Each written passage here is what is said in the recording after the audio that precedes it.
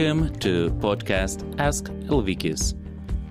How to build your assets and build your financial freedom. Enjoy.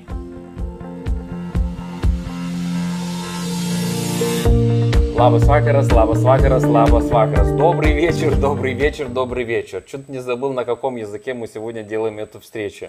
Здравствуйте, ребята. Так, немножко дайте какой-нибудь там знак, как там у нас слышно, видно.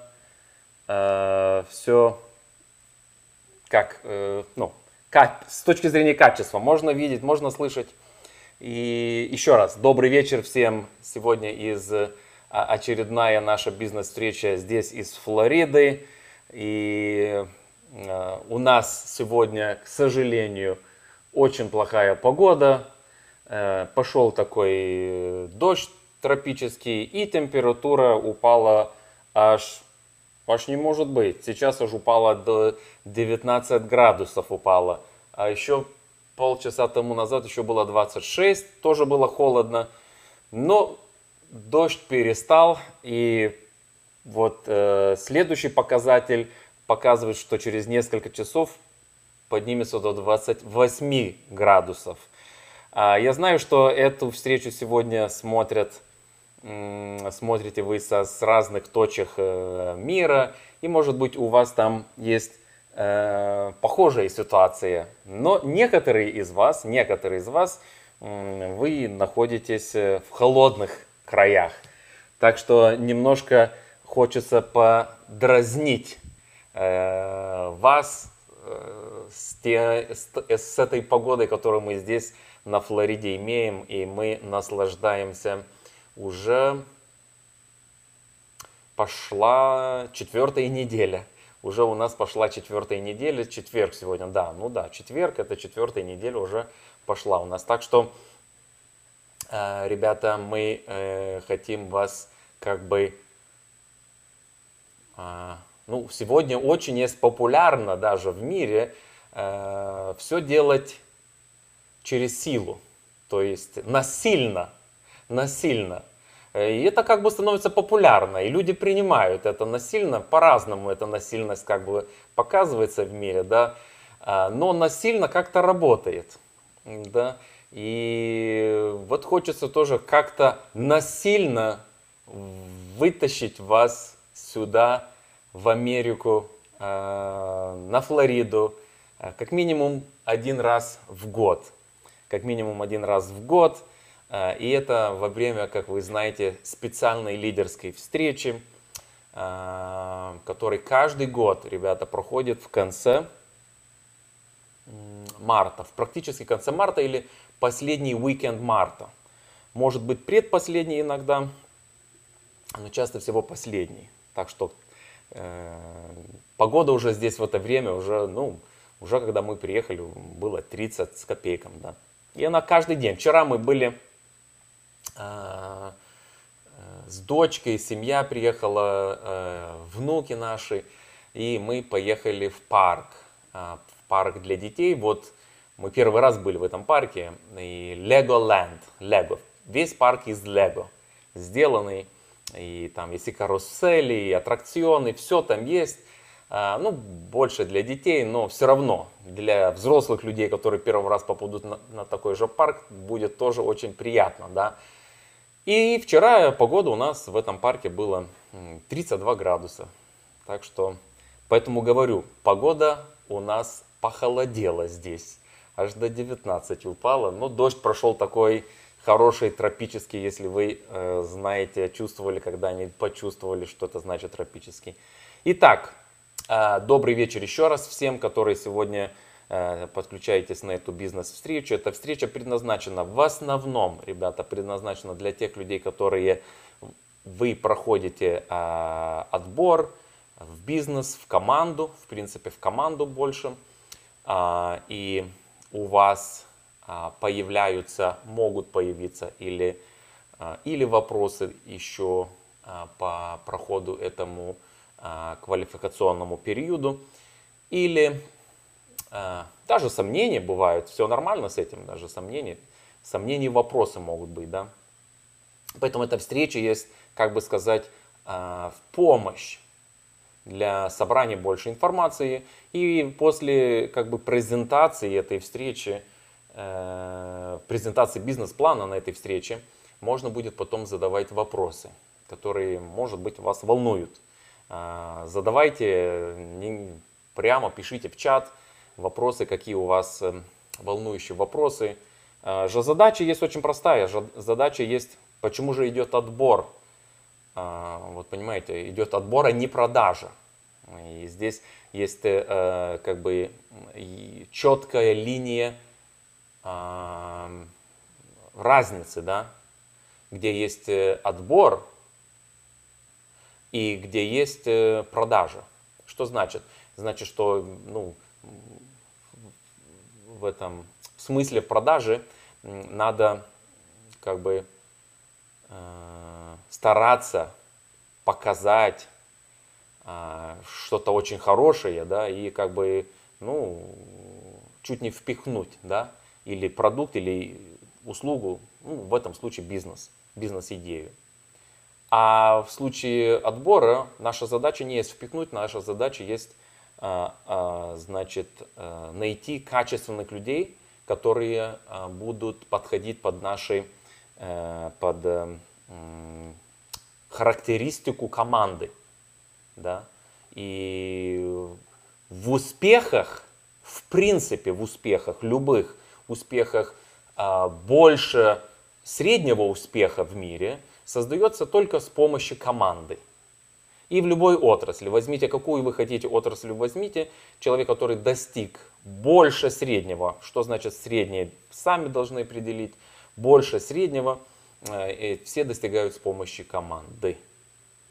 И мы тоже достигаем успехов намного больше, чем средних. И это делается только и исключительно только работая, строя бизнес вместе с командой. И поэтому мы набираем людей в команду по определенным характеристикам команды. Знаете, и эта команда и эти характеристики начались собираться, отбираться с 1964 года. Так что не имеет значения, кто вы сегодня являетесь по жизни, по социальному статусу. Вообще не имеет значения. Ничего не имеет значения, вы понимаете. Только потому, что команда эта начала создаваться с 1964 года. И она отточила все нужные характеристики игроков уже 60 лет тому назад, будем говорить, да, там 50 с копейками, то точно. И поэтому все, что человек сегодня приносит, он может только принести характеристики, похожие, которые нужны для нашей команды. И тут мы будем потом смотреть и делать определенный отбор, подходит человек, не подходит. И ничего плохого в том, что человек не подходит, же он не есть хуже. Человек есть человек, да, но он хуже не есть. Дам пример отбора команды, характеристики. Например, я собираю команду баскетболистов, да, и команда баскетболистов имеет определенные характеристики, да, требования для игроков. И основные характеристики этой команды будут отличаться от команды футболистов. Вы согласны, да? Основная. Да, там ногой, а здесь рукой. И все. То есть не имеет значения, какой футболист ты хороший, но если у тебя нет этой характеристики, что ты умеешь управлять мячом рукой так, как мне нужно, то ты не есть хуже человек, ты просто не подходишь в команду. Вот это нам надо определить во время этого отбора, который вы проходите, в каком-то этапе находитесь, нам надо определить, не вам надо определить.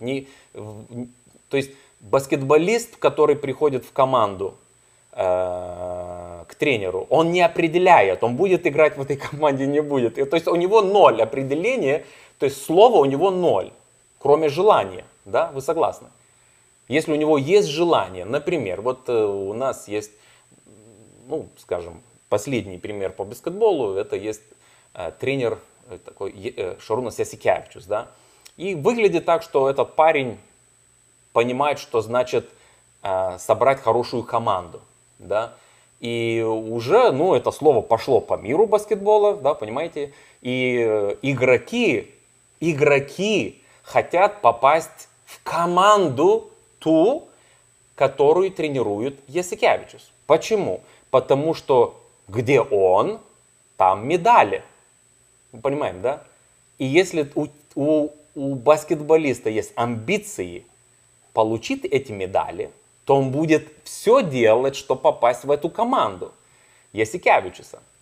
Да? Потому что с этим связан успех спортсмена. Ты можешь быть очень хороший. Вот некоторые из вас, вы знаете, немножко может баскетбол, но я здесь расширюсь в объяснении. Вот, например, такой популярный баскетболист Джеймс. Некоторые из вас знаете. Бронюс Джеймс, мы говорим в Литве. Леброн Джеймс, да. Считается, что он очень крутой баскетболист. Может быть. Он на самом деле есть.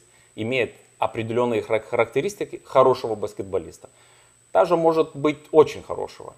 Но посмотрите, где стоит его команда. Уже некоторый год. Даже несмотря, что в этой команде меняют и каждый сезон, кажется, очень хороших игроков получают. Очень исключительных, кажется. Но команда, ну вот не выходит даже на восьмерку. Что это означает? Вы понимаете, что ты можешь быть хороший по характеристике, но что-то в команде у тебя не получается. Окей? Так поэтому есть много характеристик в каждой команде, где они важны. И так как Егер Групп, команда Егер Групп, имеет определенный показатель, рекорд, показатель записи, показатель истории создания успеха в построении активов и создании пассивного постоянного дохода уже с 1964 года, мы называем, да, то, ну все, мы знаем, что значит мы? Эта команда знает, да, так как я есть часть этой команды, то так, ну, не я, как Жильнас, я говорю как Егер Групп, да, знаем, какие характеристики нужны, ну, чтобы получить общий результат. Если будешь очень хороший, так как Леброн Джеймс, а команда не будет побеждать, ну такая звезда нам не нужна. Понимаем? А что мы? Ну, не Леброн Джеймс имеет сатисфакцию. А какая у него сатисфакция, да? Что он носит звезду только, да, на плечи или где он там. А что больше? Медали, как, знаешь, получил, как, знаешь, там, не знаю, одну медаль или две, может быть, не помню же. То есть мало, в принципе. А команда никак не получает. И то же самое у нас. Точно так. Нам не нужны звезды, нам не нужны самые лучшие. Нам нужны определенные характеристики. Определенные характеристики, из которых потом можно сделать успех. Естественно, всех нужных характеристик никто не имеет. Вообще никто не имеет. Они оттачиваются по дороге. Мы имеем специальные топоры, вручаем в руки, и сидишь и обтачиваешь сам себя этим топором. Эти куски не нужны, иглы не нужны и все остальное. Да? Обтачиваешь сам себя. Какие характеристики нам нужны? Сначала нам нужно первое, чтобы у вас была амбиция. Так как у этого баскетболиста, который я пример давал, да, есть амбиции. Амбиции какие? Ну вот с левой стороны на правую перейти. Все. Если вы понимаете, что я сказал. С левой стороны на правую. На русском языке это всегда Просто когда уже сказал, уже задумался. Это прозвучало очень хорошо. Слева и направо перейти. То есть начать строить свой актив, который будет выходить потом на пассивный доход. С этого пассивного дохода вы сможете в будущем, первый наверняка шаг, вы получите свою финансовую личную свободу, так называемую, да. А потом вы можете расширять, добавляя другие активы сверху, слои строить этих активов, да. И может быть при еще вашей жизни вы построите, на английском языке очень хорошо звучит wealth, семейный wealth. Богатство было прямой перевод, но это не то. Я не знаю, какое там слово, если кто-то из вас вы знаете, что имеется в виду. Wealth это не просто богатство, да? Это весь стиль жизни. И в основной стиль жизни таких богатых, успешных, потому что сейчас слово богатый не то. Успешных людей, которые имеют этот wealth, построенный на правильных основах в капитализме. Вот в последнее время я даю такой пример, где некоторое время тому назад я смотрел такой подкаст с мультимиллиардером. И он сказал, что ему там больше 80 лет, и он говорит: всю жизнь я любил зарабатывать деньги по одной причине, он сказал. Потому что я люблю отдавать деньги. Он стал мультимиллиардером только из-за этого. Понимаете? И это если посмотреть на Егер Групп, это важная часть семьи Егеров. Они показывают примером, нас учат, что это надо делать в конце концов и так далее. И это, видите, это не просто пассивный доход. Как ты получишь пассивный доход, скажем, 5000 евро в месяц. Это хорошо, это привлекательно, да? Но это не есть богатство еще. Это не есть то, что ты можешь уже отдавать чувствительно. Ты уже можешь. Понимаем, что хочу сказать. Поэтому, я как говорю, в конце концов, может быть, в твоей еще генерации сможешь выстроить этот wealth. Потому что такие огромные богатства чаще всего выстраиваются на второй или третьей генерации по линии. Чаще всего. Не всегда. Сейчас и быстрее можно сделать. Итак, отбор в команду. Окей? Вступление сделал. Давайте сейчас со всеми поздороваться. И просто хочу всех прочитать быстро для тех, которые будут, может быть, нас слушать на подкасте. Потому что там будет только аудио. Еще раз просто напомню, это встреча на русском языке. И если вы какие-то вопросы, что-то хотите сказать, написать, пишите, пожалуйста, все на русском языке по-русски. Хорошо? Так что давайте. Так, Литва, Велкабишкис, привет, здравствуйте. Шилаля, Литва, привет. Клайпеда, Кулаутова, Литва, Тремсбютель, Германия, Резекня, Латвия, Лондон, UK, Каунас, Литва, Каунас, UK, Мейдстон, Каунас, Литва, Трембютель, Германия, привет. Литва, Юрбаркас, Колорадо, США, здравствуйте. Чикаго, США, здравствуйте. Телфорд, UK, Бергамо, Италия. Эстония, Таллин, привет. Вильнюс, здравствуйте. Краков, Польша. Шауляй, Литва. Юрмала, Латвия. Англия, Давентри. Рига, Латвия. Лондон, UK. Вильнюс, Литва. Корк, Ирландия. Биржи, Литва. Литва. Каунас, Литва. Резекня, Латвия. Каунас, Литва. Куршены, Литва. Шауляй, Литва. Англия, Телфорд. Рига, Латвия. Диджой Реща, Вильнюс. Здравствуйте, Литва. Швейцария, Цюрих, привет. Шилуте, здравствуйте. Врексхам, UK. Каунас, Литва. Берлин, Германия. Все отлично. Таурагель, Литва. Здравствуйте. Белосток, Польша, привет. Клайпеда, Литва. Латвия, Лелварде. Все отлично. Литва, Вильнюс. Добрый. Лондон, UK, здравствуйте. Клайпеда, Литва, привет. Барстичи, Литва наверняка. Плунге, Литвания, Литва. Марупе, Латвия. Рига, Латвия.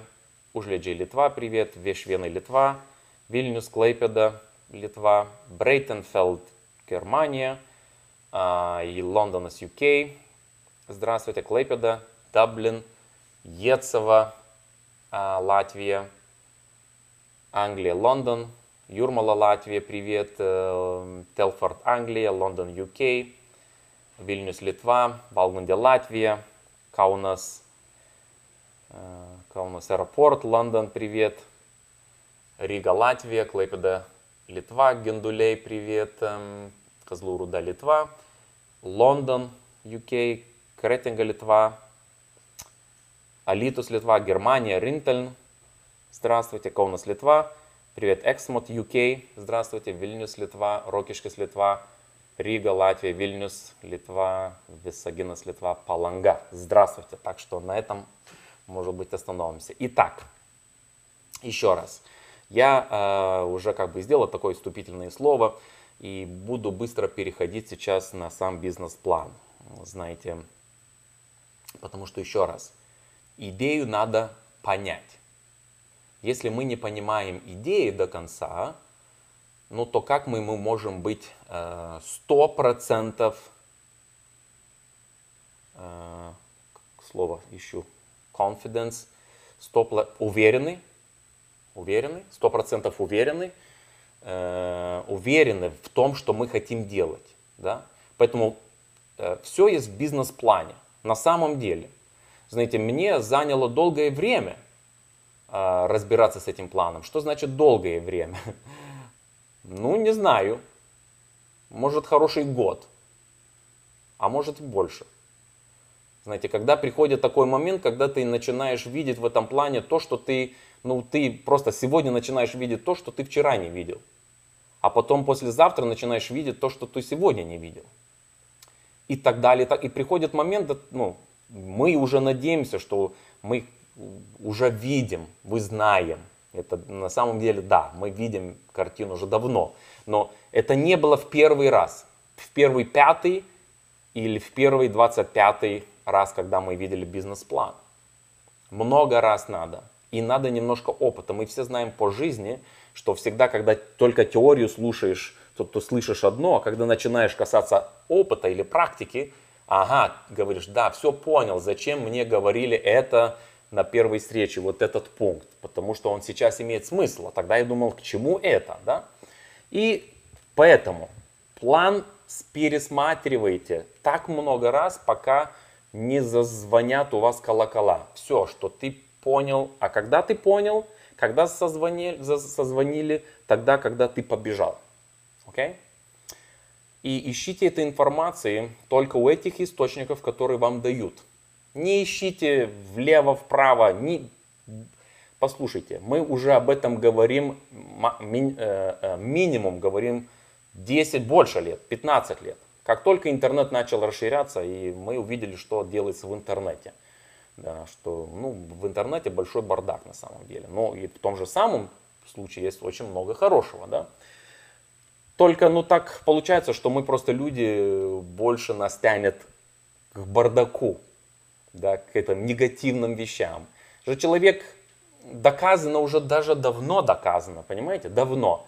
А сейчас даже боятся об этом громко говорить, потому что вы сами понимаете, что делается в мире. Скажи что-то не так, уже тебя там, знаешь, начинает. А доказано это давно, что человек будет соглашаться с красивой неправдой, чем услышать некрасивую, неприятную правду. Человек будет жить с приятной неправдой, понимаете? Чем жить с неприятной, но правдой. И все. И вот на этом есть все сказано, кто мы такие есть. И поэтому берите источник только такой, который вам дают. Читайте книги, вот как эта книга, да? «Бизнес 21 века». Читайте ее, говорю, пока не будут звонить все колокола. Если ты семейный, то у тебя должны зазвонить, у твоего у жены или мужа, у детей должно зазвенеть. То есть у всех, потому что это, если ты семья, я говорю, да, если семья. Потому что это, еще раз, как построить wealth, богатство? Один никто не построил один, если семейный. Еще нету такого человека, который бы построил. А если построил, то вы знаете историю, да? Развелся перед тем, как построить. Да. А так семейные. Ну, просмотрите всю историю. И всегда найдете исключения. Но знаете, исключение не надо играться над исключением. Потому что исключение не имеется шаблона. Очень тяжело найти что-то там такого для себя, правильного. Потому что мы никогда не знаем, почему человек принял такое решение. Такое вот исключительное решение. Все остальные как бы другое решение у них получилось, а он противоположное, у него тоже получилось. Не совсем так. Мы не знаем внутри, что человек, какие у него там были мысли и так далее. Не хочу уходить в какую-то психологию здесь глубокую. Просто она такая есть, на самом деле, глубокая. Но в принципе, пройдите историю, увидите. Поэтому источники информации берите те, которые, еще раз напомню, не есть задача продать. Мы отбираем.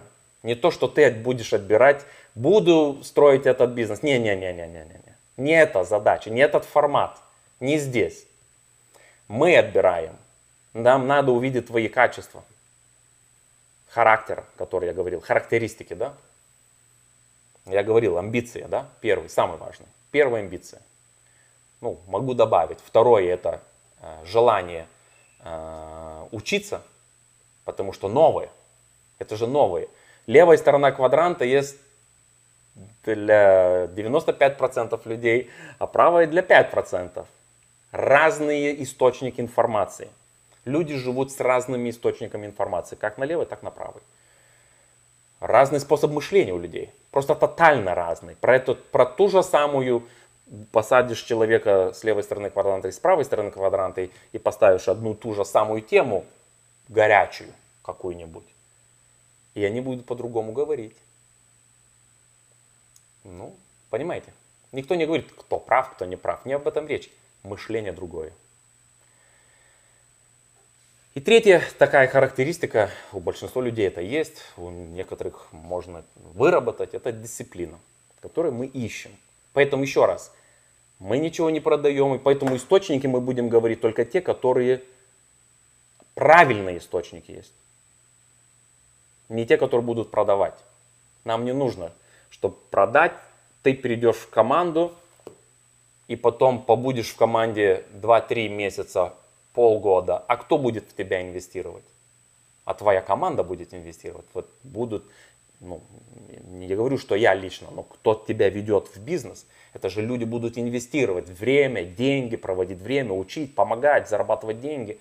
И вот ты через 5-6 месяцев говоришь, послушай,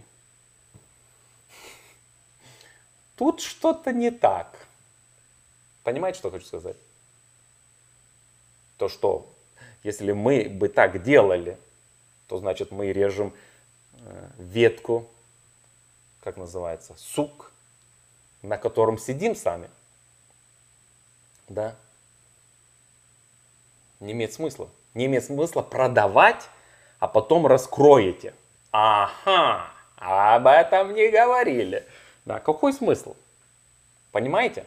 Поэтому ничего не имеет с точки зрения нас, ничего общего не имеет с тем, чтобы доказать, продать, уговорить. Потому что не вы принимаете решение, а с нашей стороны мы принимаем решение. Потому что нам нужны, как мы баскетбольную команду набираем, то нам нужны баскетболисты. Футболист, все приятно, все хороший. Ты можешь стать этим болельщиком. Футболист может же быть болельщик баскетбольной команды, да? Что подразумевается нашим бизнесом болельщик? Болельщик это ты можешь стать клиентом. Да? Есть болельщики, которые покупают билет на весь сезон, и есть болельщики, которые покупают одноразовый билет. Да, один раз пришел в игру в месяц буду. А есть такой, который на год, да, пrenumerato. Ну, то у нас есть две такие версии клиентов. Так что все нормально. Мы любим всех. И болельщиков тоже. Поэтому я сейчас быстро пройдусь по бизнес-плану, ребята. Отметьте себе вопросы, если у вас такие появятся. Так. О, сработало все. Окей. Хорошо.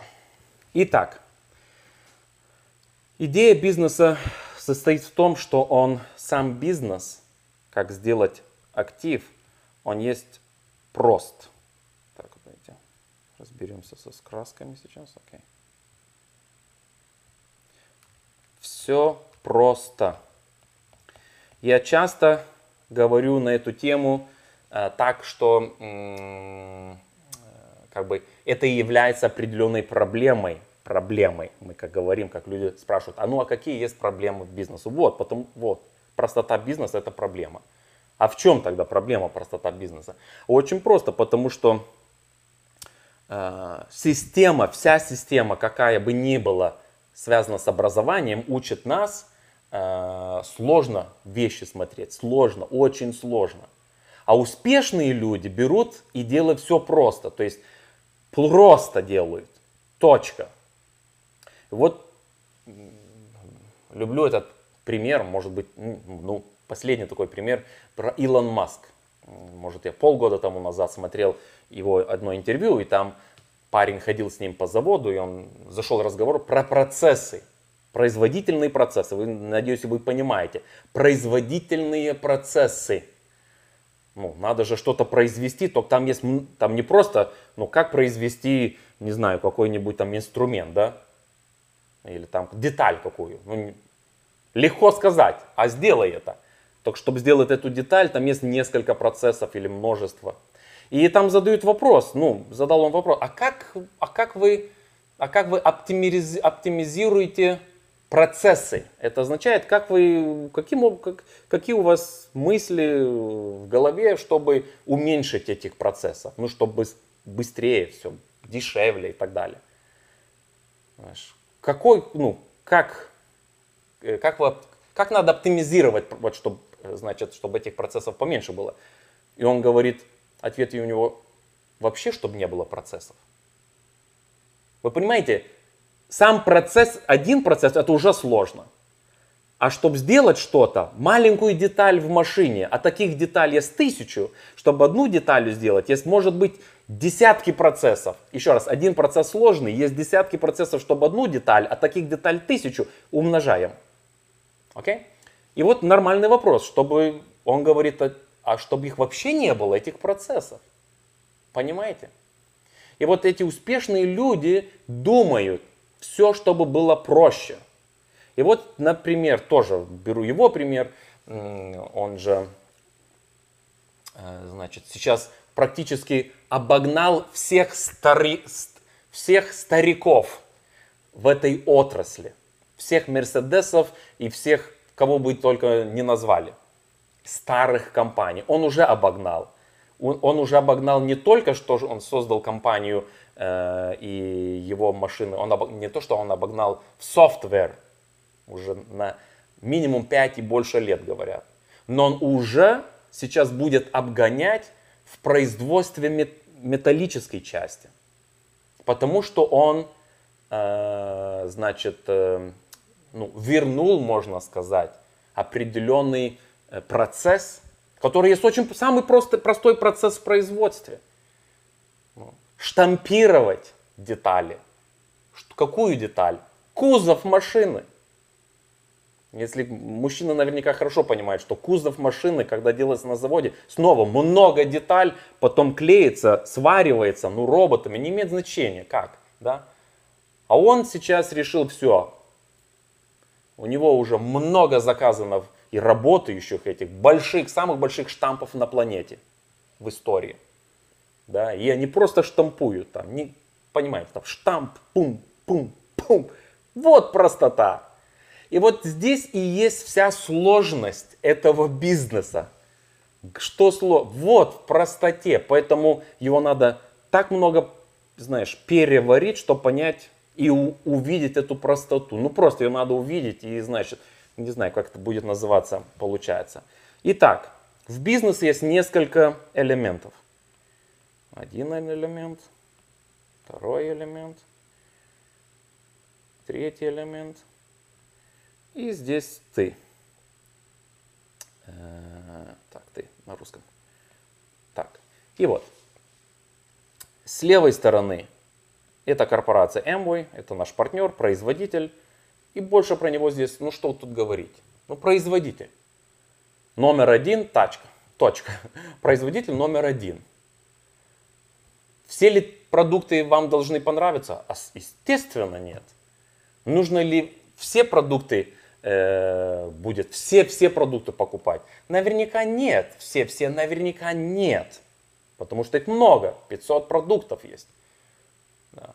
Но, как только коснешься тех продуктов, которые сегодня дома ты используешь, ну, как пример, зубная паста. Ну, поменяй эту зубную пасту домашнюю на продукцию Amway. Как только коснешься продукции Amway, чтобы вернулся на какие-то, на прежние или еще какие-то другие, шанс очень маленький. Он такой маленький, что даже его процентов нельзя назвать. Из нашего опыта мы знаем, длинный опыт, сколько люди возвращали продукты, потому что им не нравились, то это даже процента нету. Ни 0,1% нету, не знаю. То есть так мало. Все. Просто надо пробовать здесь, использовать и увидите какой-то продукт. Дальше есть Егер команда. Вот эта Егер команда, это система обучения, система поддержки наверняка будем называть. Это та группа бизнесменов, предпринимателей, которые, ну вот они как бы имеют общую цель помочь людям и делиться по всему миру с людьми своими секретами. Я не боюсь этого слова, потому что это секреты. Знаете, как самое лучше прятать секрет? Его говорить открыто. Как закодировать секрет? В открытом тексте. Почему? А потому что большинство людей все равно его не услышат. А нужно, чтобы... А как тогда услышать? Есть такой пункт наставничества. Ментор. Когда начинаешь работать и начинаешь объяснять, а что это слово значит? А что это слово значит с этим словом? А что эти два слова значат? Ты же этих слышал слов? Ой, да, слышал. Я так не подумал. Понимаете? Все есть в открытом тексте, ну и так далее. И есть твоя команда. Я так напишу на английском team. Команда твоя. Лично успешные люди, которые тебя ведут сегодня уже по этой программе и будут дальше вести. Так как мы, как родители, ведем детей по жизни. Долгое время иногда ведем, да. Ну, понимаете, что имеется в виду, да. То есть команда, которая будет вести, научит тебя, чтобы сам побежал. Сам, как можно быстрее. И вот, ты подписываешь договор с корпорацией Amway, получаешь специальный номер, да, начинаешь строить, подключаешься под систему образования, получаешь знания от Егер Групп, развиваешься, учишься и имеешь команду, которая будет эти знания, как строить бизнес, будет передавать прямо тебе. Как построить этот бизнес? Итак, Amway дает нам магазин. Очень просто. В этом магазине разные страны. Вы слышали здесь разные страны, разный объем продукции. Ну, давайте мы любим писать 450, потому что это более-менее в Европе так. В Америке намного их больше, и в других странах по-разному цифры. Это не имеет значения. Кстати, чтобы построить этот бизнес, хватает 50 продуктов. То есть 50 продуктов вполне хватает. Все. иметь актив, иметь пассивный доход, на любом уровне пассивный доход. 50 продуктов хватает. И меньше хватает, но я уже сказал, 50 так оптимально. Okay? Итак, две вещи нам надо сделать. И просто буду повторяться в некоторых случаях несколько раз. Ничего нового в жизни делать человек не должен. Это важный момент. Что это значит? Это значит, что он уже это делал перед тем, как он познакомился с этой бизнес-идеей. Он это уже делал. И, кстати, он это будет делать всю остальную жизнь.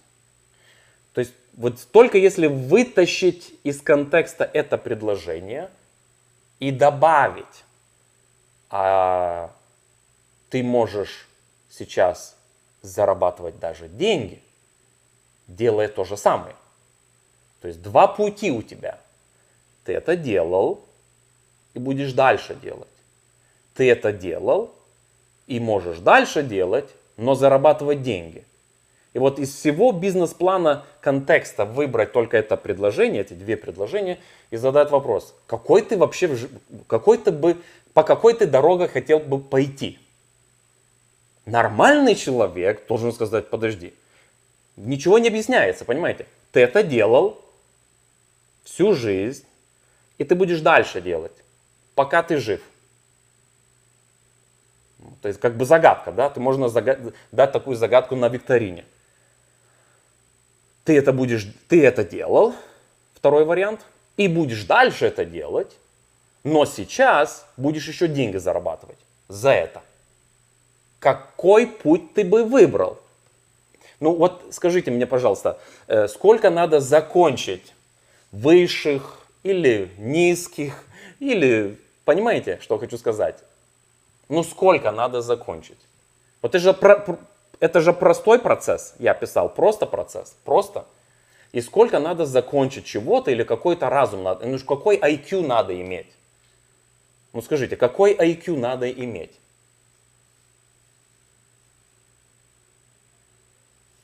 Чтобы это понять. Не знаю, что вы имеете в виду, сейчас думаю. По-моему, очень простой ответ. Естественно. Второй путь. Какая разница, что там дальше сейчас будем показывать? Потому что ты же так делаешь. Ты уже это делаешь и будешь делать. То есть ничего же не меняется. Понимаем? Поэтому эти два шага как раз это и показывают. А что я делал? Ну, ты представляешь в экономике домашнее хозяйство. Все.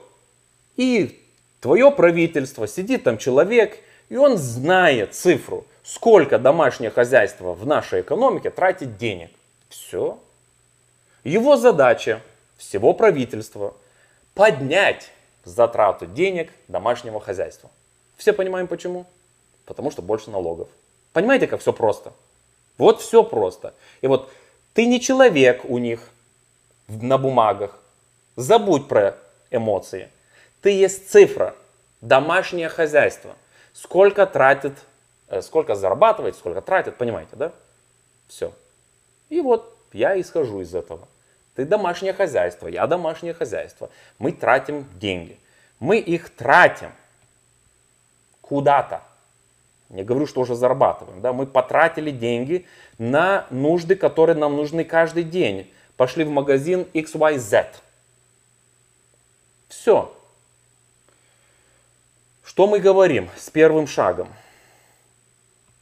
С первым шагом. Мы говорим, ничего не меняй в жизни и дальше это делай. Дальше трать эти деньги. И первый шаг это будет твой оборот в бизнесе. Трать деньги дальше. Ну, мы же не говорим ничего больше, да? Просто вместо того, чтобы ты туда тратил, иди к себе трать. Почему? Ответ очень простой. Вот если посчитать, помните, домашнее хозяйство в каждой стране, имеется эта цифра, сколько денег тратят. И поэтому эта цифра будет разная в каждой стране. Но вы можете посчитать, сколько денег вы потратили на то, чтобы вы прожили целый год. Вот сюда потратили. Сколько вы денег потратили? Вопрос, а сколько из этих затрат денег вы получили обратно? А почему обратно? Очень просто. А потому что это бизнес, куда вы тратили. Просто вы другие слова называете. Я пошел купил продукт, который мне нужно, чтобы голову помыть. Да. Но ты оставил деньги в бизнесе. А если это бизнес еще и завтра будет открыт, и послезавтра, ну, то значит хороший бизнес. Он прибыль имеет. И ты сидишь и думаешь, о чем ты говоришь? А же бизнес-то не мой. А вот. И я люблю простой пример.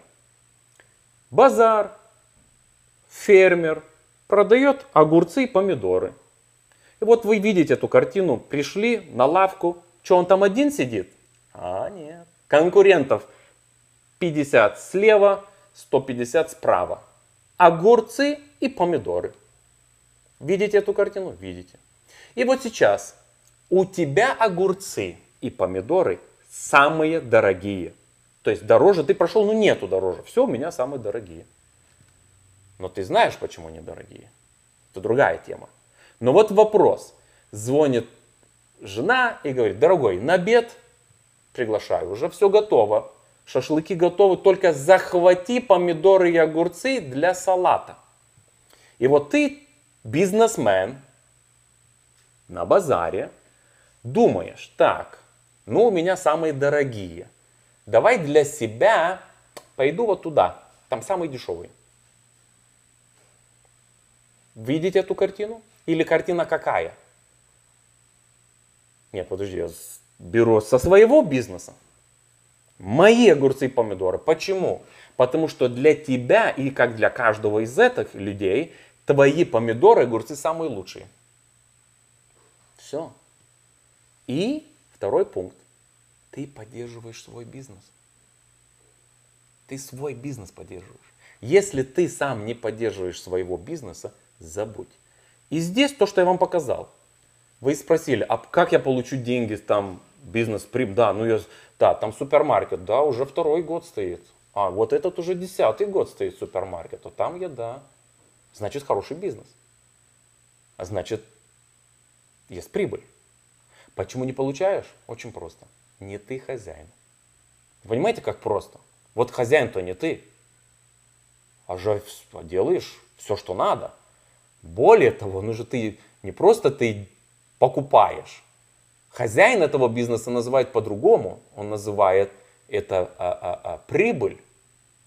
Он называет это приходят чужие деньги. Он это называет, а я сейчас буду переинвестировать этих еще денег. Понимаете, что хочу сказать? Как много названий есть на эти деньги, которые ты называешь расход. Я купил. А для него это так много названий.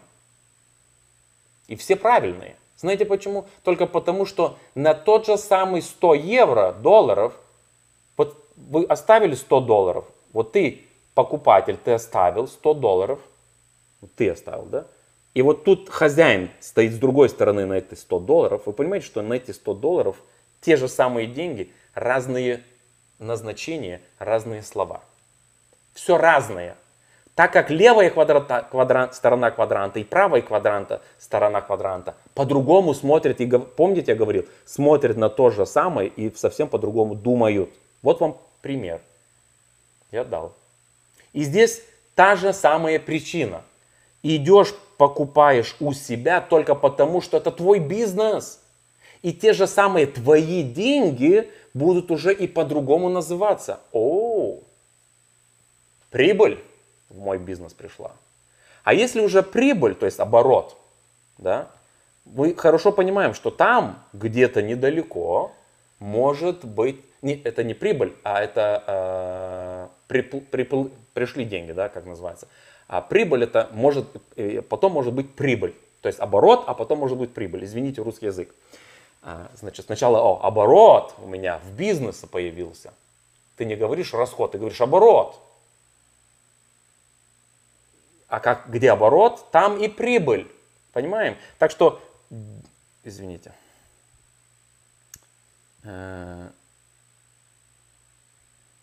Там, где оборот, делаем два пути. Сам покупаю, да, и то же самое появляется точка клиента. Окей, поговорим. Итак, например, семья купила 100 баллов. 1 балл стоит, я говорю снова, евро, грубо, 2 евро. Круглые суммы, везде круглые, ничего без заловки нету здесь. Круглые цифры, просто. Итак, что с твоими деньгами получается? Ты же бизнесмен сейчас, ты имеешь свой магазин. Ты же должен знать, что с твоими деньгами же случится, понимаем, да? Как ты только потребитель, вот ты пошел, извините, пошел вот в чужой магазин, как ты в чужой магазин пошел, только в чужой магазин, то какая разница, да? У тебя в голове не крутится эта мысль, а что с моими 100 евро случилось? Ну, просто ты купил. А сейчас ты стал бизнесменом, предпринимателем, маленьким, начинающий. Но мыслить надо начать раньше, чем деньги получать. Правильно думать, как бизнесмен, да? И вот здесь те же деньги, которые, ты говоришь, вот сделали 100 баллов оборот. Так что с моими деньгами? Вот что? Вот в мой бизнес пришли, оборот 100 баллов. И вот смотрим. Надо это знать. Amway берет эти деньги, будем называть это 100%. Ну, 100 баллов, 100%, все, ну, скажем, да. И 30% забирает производитель. Уже производитель тоже участвует в этом деле, да. 30% в разных странах здесь эти 30% называются, разные цифры, 25 есть, 35 есть. 30% это есть разница, маржа, разница в розницу и, понимаете, и оптовой торговли, скажем так. Цена в разницу. И 40% это самые важные деньги, где мы, значит, получаем вот этот, скажем, постоянный пассивный доход. Вот там мы получаем. Поэтому нам важно 40%. Итак, корпорация, еще раз, забирает, ребята, только 30%. Это важно понять, что только 30% уходит производителю. Надо знать, все. От всех денег 30% забирает Amway. А 70, плюс-минус 70 будем называть, потому что это 30 иногда в одну сторону, иногда в другую сторону. Ну, скажем, 70% получает, может получить до 70%. До 70% может получить предприниматель, который работает с Amway, как мы, как ты. Не сразу, но еще надо просто это утвердить. Все эти 70% уходят для предпринимателей, которые работают с Amway, как для нас. То есть здесь Amway не получает денег. И в разном виде уходят эти деньги. И так далее, и так далее. Окей, давайте, пошли дальше. Так, мне надо здесь. Угу.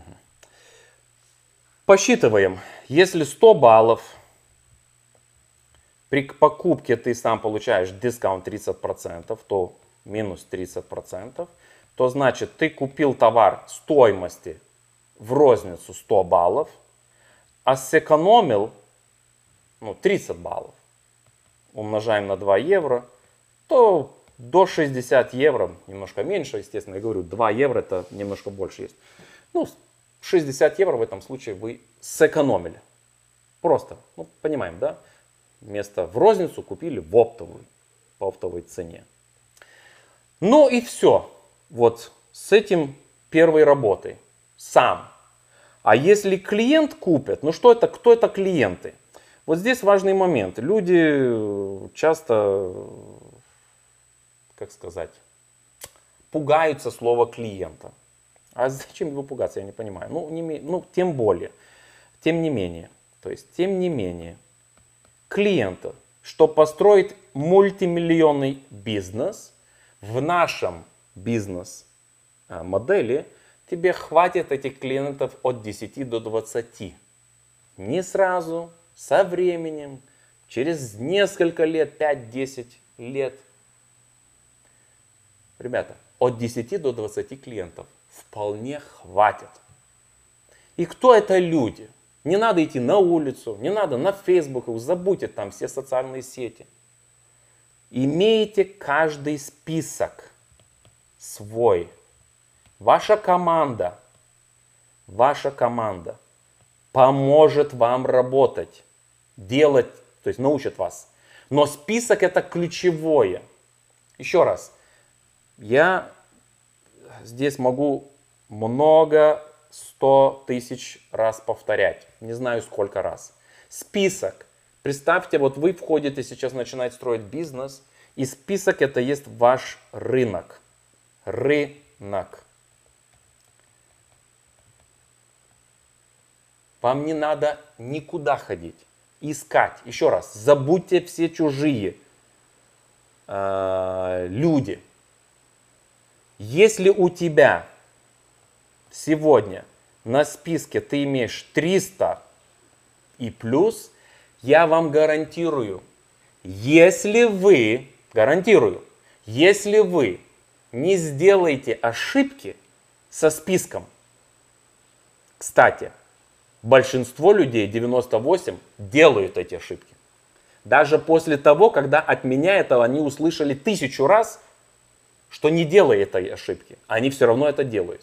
Но тем не менее, некоторые все равно научились как бы пройти эти тяжелые моменты, когда испортили список. Вот если ты сегодня еще не начал и не испортил списка, послушай меня внимательно.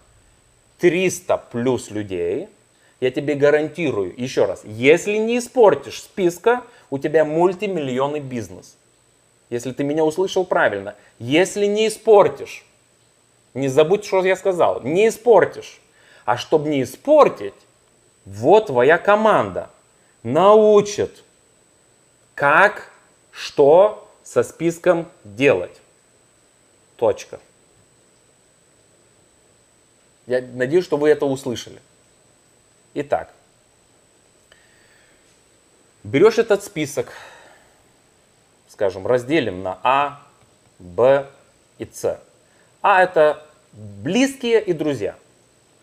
Б это знакомые. А С это незнакомые. То есть целый мир. Окей, это ставим. Итак, берем этот А список. Ну сколько у тебя там этих людей? Не знаю. Может быть 50, скажем. Окей. Но из этих 50 надо взять самых близких. Что это значит самых близких? Смотрите, очень просто. Те люди, которые тебе 100% доверяют и 100% готовы помочь. Ну, после просьбы. Ты позвонил и говоришь, ну, дядя, послушай, там у меня колесо спустило, не знаю, что мне делать. И дядя тебе говорит, не беспокойся, я все сделаю, что там надо, все, буду через 15 минут. Ну, понимаете, что, ну, похоже, да? И вот с этими людьми очень просто. Как только ты будешь готов, услыши, надо, чтобы ты услышал меня сейчас. Как только готов, а готов будешь, когда скажет лидер команды. Лидер здесь команды, лидер команды скажет. Когда ты будешь готов. Как только ты будешь готов, звонишь и говоришь, мама, привет, слушай, смотри, я открыл свой магазин онлайн. И я хочу тебя зарегистрировать. Знаю, что ты покупаешь уже в онлайне, там, знаешь, это... Ну, большинство же людей уже покупает, даже в возрасте, да, в онлайне. Я хочу тебя зарегистрировать клиентом номер 1, чтобы ты у меня была клиент номер 1. Тебе специальный номер дам. Все, я, знаешь, ну что можно здесь больше добавить? Ну, можно еще добавить красок. Что может мама сказать? Сына, нет, не буду у тебя никаким клиентом. Только это значит, понимаете, если это 100%, скажут, так давай регистрируй, а сколько это стоит? Да ничего не стоит, ну ничего, ну просто тебе покажу потом, какие у меня там продукты, сделаем, сядем, давай, могу приехать или по скайпу, по зуму. Просто, ну что тут, ну что, на улицу надо ходить, накраснеть надо. Ну просто, ребята, все просто, ты же бизнес открыл, магазин. А что, со своими близкими не поделиться? Надо скрывать. Ой, я буду там, знаешь, пойду поищу незнакомых. Еще раз. Забудьте все источники, которые вы уже наверняка начали. Как не начали, то сейчас будете начинать. Время потеряете. Не делайте этого. Я просто говорю. Забудьте все источники, которые будут учить, как в интернете набирать людей, как клиентов. Забудьте. Это не работает у нас. Еще раз. Нам не нужны тысячи. Я думаю, что слышите. Тысячи не нужны. Сотни не нужны. Нам нужны несколько. 10, 5. Начинай с 2, с 3, 5, 10, 20. Все. Как у тебя будет 50, все нормально. Но не в этом смысл. Смысл 10, 20. Каждый имеем из этого списка. Каждый, еще раз, каждый человек на этой земле, планете имеет этот список, этот рынок. Просто не надо его испортить, ребята.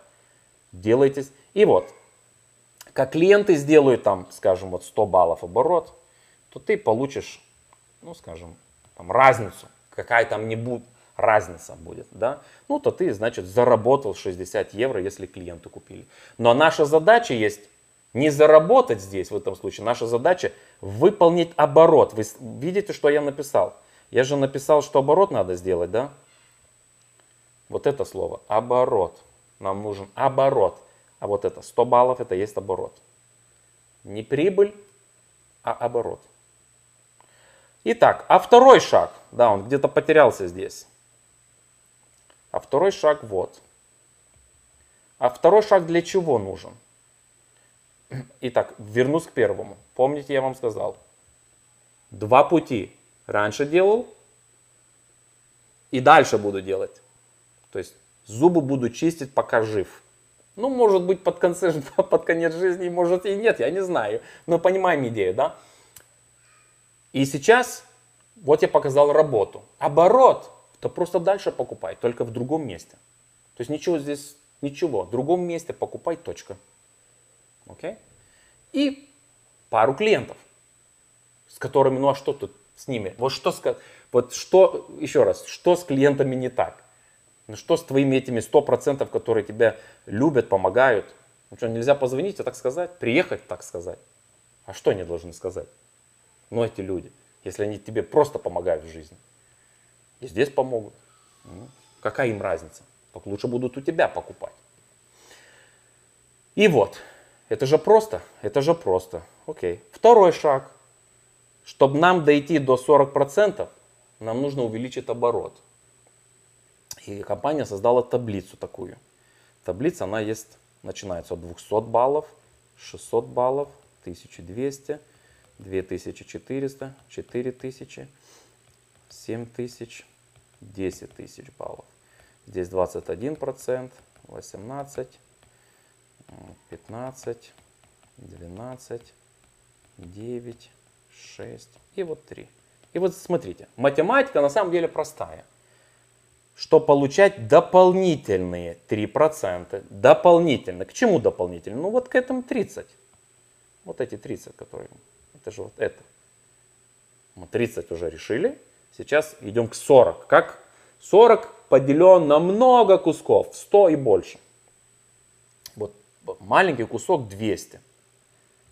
3%. Надо сделать 200 баллов. Магазин должен сделать в течение месяца 200 баллов. И ты, все, получаю дополнительную премию к этим 30. То есть 3% от 200 баллов оборота.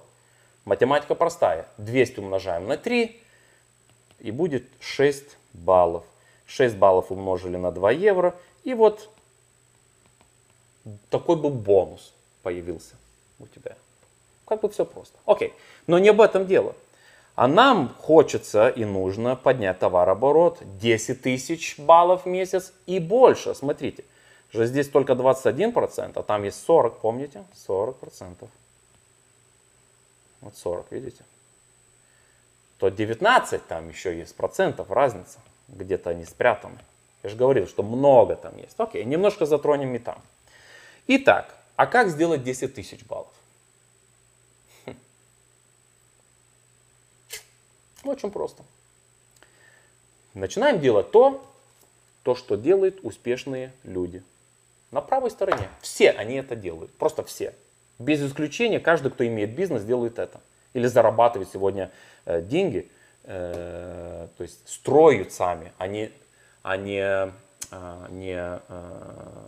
получили наследство. Там могут быть разные ситуации. Окей. Что делаем? Вот на правой стороне квадранта самое любимое слово у этих людей это есть строить network. Сети. Сети.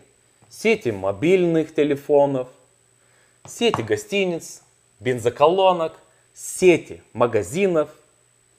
Понимаем? Как вы видите, бизнес и сеть, все, это человек есть с правой, хозяин есть с правой стороны квадранта. Точка. То наша задача построить сеть магазинов в онлайн.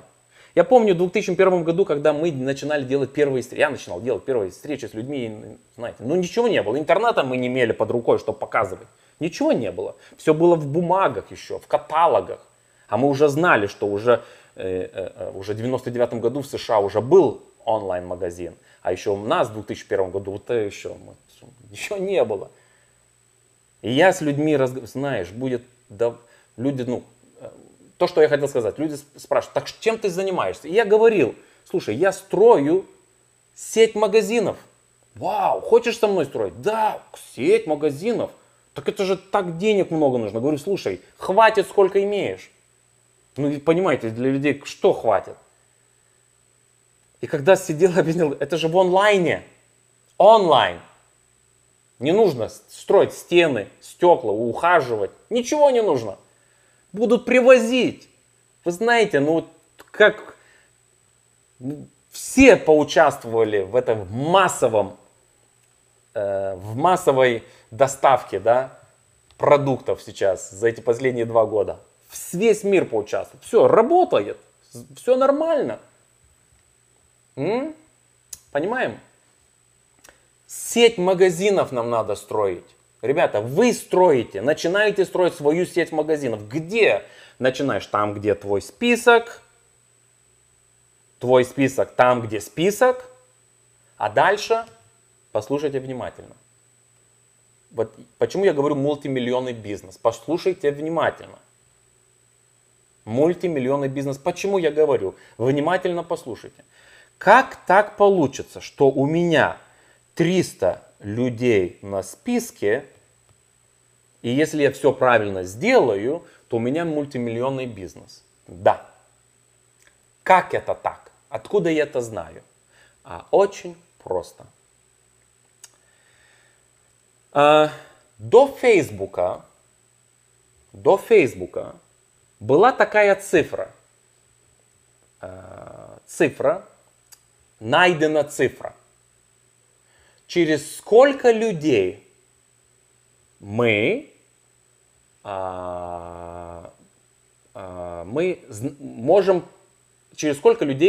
можем расширить идею по всему миру? Через сколько людей? Сколько людей нам нужно, чтобы расширить что-то по всему миру? И знаете, эта цифра сколько была? Это была 6. До Фейсбука. Помните кто-нибудь из вас, когда Facebook появился? А вот когда Facebook появился, он эту цифру немножко откоррегировал, потому что он уже поближе цифру имел. И эта цифра есть 5,5. Вы будете задавать, а что это значит 5,5? Очень просто, смотрите. Я вам покажу, как строятся сети. Любые бизнесы, не имеет значения. Просто графически. Вот это ты. Твой список. Скажем, 10% людей хотят войти в бизнес. Это 30. То значит, твоя первая линия это 30 партнеров. Понимаем? Но каждый из них имеет тоже свой список. Предположим, тот же самый 300. И что это означает? Что означает 5,5? Если все правильно сделать, и я вам говорил, что так не будет, okay? И даже не будет 100% успеха, я вам показываю 10% успеха. Так понимаете, что это значит 5,5? Это значит у него входит человек в бизнес, у него входит бизнес-партнер, у него входит бизнес-партнер, и у него входит. То есть 1, 2, 3, 4, 5, ну и добавим 6. Вы понимаете? Все. Если бы это было 100% успех, то все, здесь у вас бы был сеть магазинов по всему. Просто под вами была бы вся сеть. Все люди были у вас в бизнесе, в мировом бизнесе. Ну, вы понимаете, да? Но так не будет, потому что он не работает в жизни так. Но просто цифра есть такая, которая дает всем, если понимаешь математику, а что здесь не понимать? А что здесь сложного? А что здесь непонятного? Через 6 людей ты выйдешь на список С. Уже на 2-3 поколении. Вот здесь эти поколения. Ты выйдешь на этот список чужих людей, и он может, говорю еще раз, в идеальном, еще раз, так не будет. 10% это огромный успех. Мы понимаем? Вот эта цифра. Надо понять, как работают номера в жизни. Здесь не нужно быть супергероем, супер-пупер каким-то там человеком. Надо просто, это наука. Это цифры, наука и делать. Надо просто быть даже таким, не знаю, тупым не хочу сказать, но просто тупо делать, потому что цифры должны заработать. Они не могут не заработать. Берите любой такой, сказал слово тупо надо, тупой пример. Выйди на улицу. Вот выйди сегодня на улицу, не имеет значения сколько времени. Выйди на улицу там, где люди проходят. Стань возле светофора, возле лампы и смотри в эту лампу. Как думаешь, сколько людей пройдут, а сколько людей пройдут и посмотрят на то, что ты смотришь? А сколько людей остановятся и спросят, а на что ты смотришь? Всегда будет цифра людей, которые будут проходить, которые будут посмотреть, которые будут спрашивать, а некоторые еще встанут вместе с тобой и тоже так будут с тобой смотреть. Потому что, ну, наверняка что-то там есть. Это же наука, ребята. Это просто наука, цифры. Надо их понять. Все, ничего здесь сложного нету. Начинаем строить сеть. Начинаем строить сеть. И это вторая работа. Вторая работа, сегодня мы ее называем отбор. Ее можно называть и рекомендацией, потому что на самом деле мы делаем определенную рекомендацию. Определенную. Мы рекомендуем какого-то человека в команду. Как это выглядит? Я люблю этот пример. Спецназ. Ну, не знаю, если девушки слушают, они будут понимать это, но мужчины точно будут понимать. А если вы слушаете без своего мужа, быстро пригласите мужа к экрану, скажите, слушай, тут на твою тему, ты постоянно говоришь про какие там спецназы, и вот сейчас говорит как раз на твою тему, можешь послушать и мне потом объяснить, что это значит. Итак, на спецназ, когда набираются парни, есть специальная программа отбора. Эту программу отбора создает определенный контингент, ну, будем называть высший эшелон этих офицеров, да? Но через эту программу новичков пропускают кто? Сержанты, то есть первое звено. Те, которые недавно прошли наверняка, те, которые уже имеют определенный, может быть, какой-то опыт и так далее. То есть они берут новичка и проводят через эту отборную программу. И вы, например, если вы видите или в фильмах, или где-то там бежит и кричат там эти парни на этих новичков, да, кричат. Это есть эти сержанты, которые хотят, да, чтобы они прошли и так далее. И они смотрят на разные характеристики этих людей, а потом они докладывают своим генералам, говорят, слушай, вот этот человек, знаешь, там он может здесь слабо показать. Понимаете, что я хочу сказать? То есть они как бы делают определенную работу, чтобы рекомендовать. Давай, они не хотят убить этих людей. Они говорят такие слова, но на самом деле им в команду нужны люди. И они знают, что если он пройдет эти слова, которые он даже говорил, что ты там знаешь, неудачник, ты это не сделаешь, если он это пройдет и все остальное, то хороший. И тогда он будет докладывать. А что это значит докладывать? Ну, докладывать на военной терминологии, это рекомендация. Он будет говорить, да, слушай, они будут же сидеть и рассказывать, передают информацию дальше.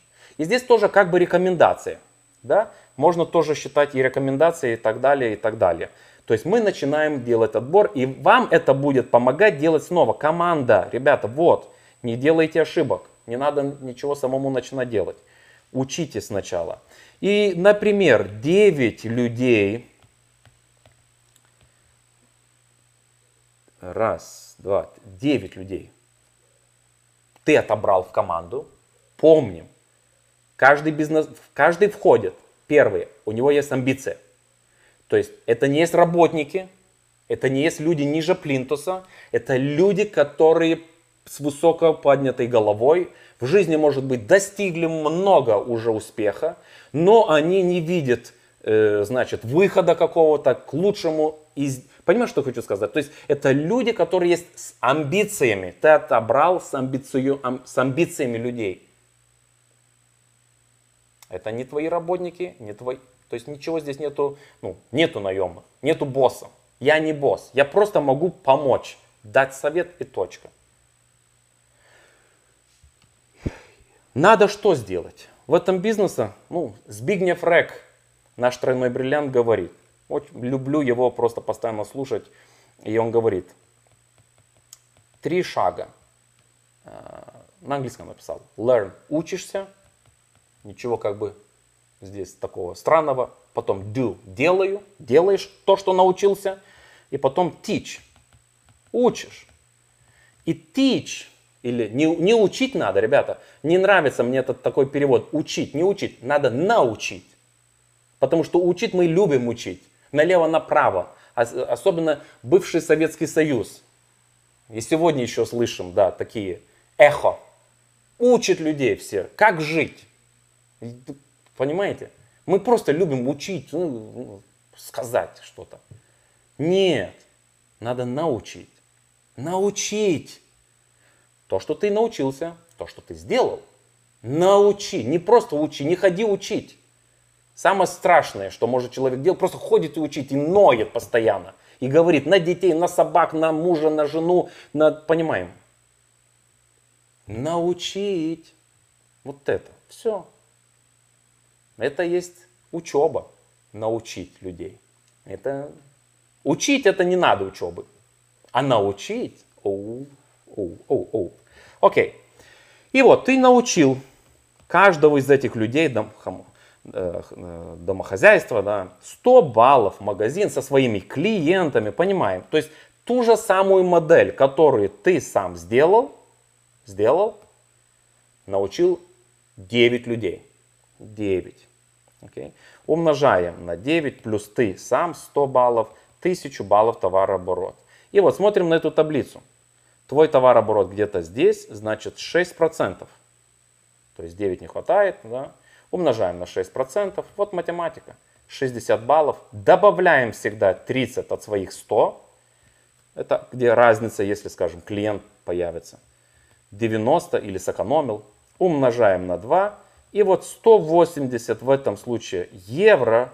В этом случае 180 евро. Это есть прибыль. Вот прибыль. Я считаю, это очень хорошая прибыль. Дополнительно к началу и так далее. И так далее. Не буду уходить в глубину. Но дальше происходит копирование. Понимаете, где есть самый большой leverage? Плечо, усилие, плечо, leverage. Плечо наверняка по-русски будет...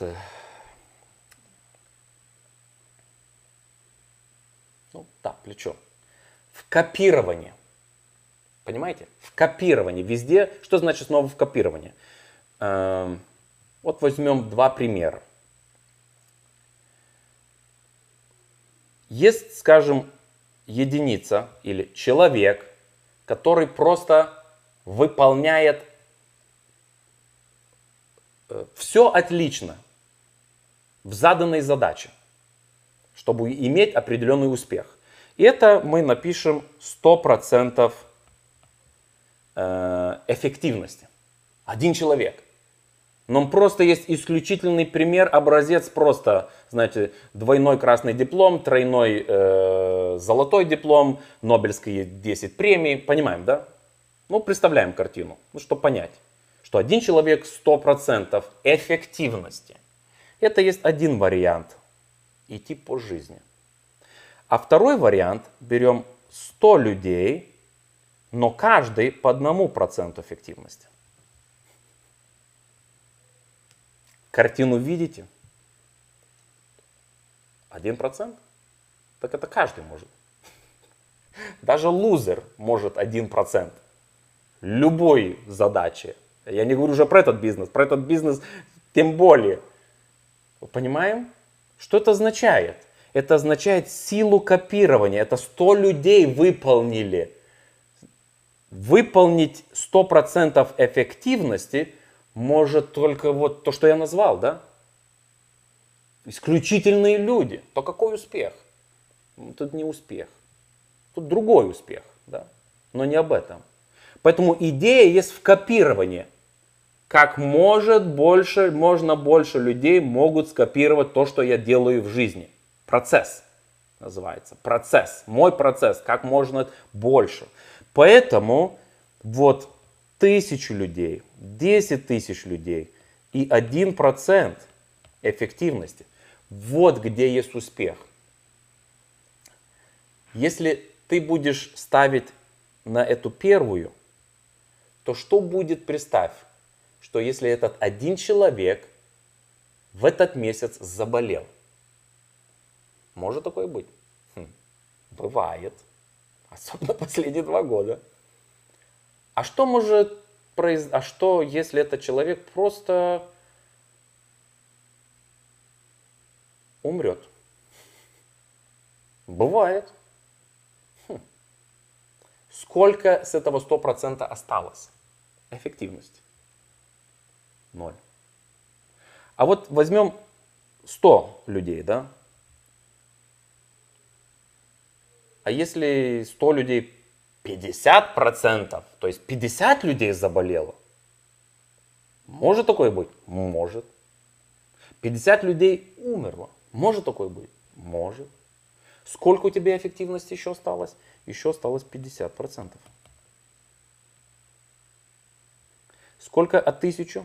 50%. Сколько от 10 тысяч? 50%. Опс.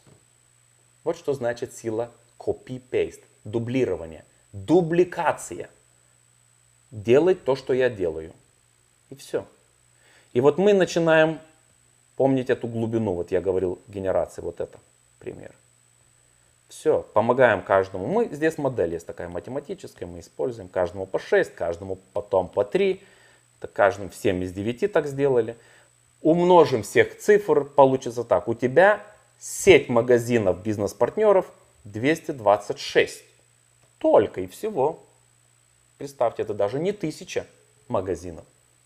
А магазин это кто? Семьи, хозяйства. А сколько хозяйств есть в вашей стране? Как минимум больше 1 миллиона с любой страны, где бы вы ни смотрели. Хозяйств. Да? Окей. Научили всех делать по 100. 22 600 баллов. Смотрим на таблицу. Опс. Больше 10, 21%. Так как это еще 20, больше 20 тысяч, добавляется еще 6%. Всего 27. Бонус получится 6100 баллов. Это бонус. Бонус. Но бонус будет распределяться. Это же бонус от всей сети. Угу. Это не твой бонус. Ну, им надо просто сказать. Имейте в виду, что здесь в Amway бонусы выплачиваются снизу, идут потом вверх, потом еще вверх, отнимаются. Бизнес-план называется differential. Отнять. Разницу надо иметь. Разница это отнять цифру. С 6 вот отнимаем вот эти цифры. Смотрите. Ой, сори. Где-то. Ну вот отнимаем. Из 15 могу отнять 9? Могу. То значит мне осталось сколько? 6. Могу отнять 12? Могу. Сколько осталось? 3. Значит я заработал тогда 3% от этой группы.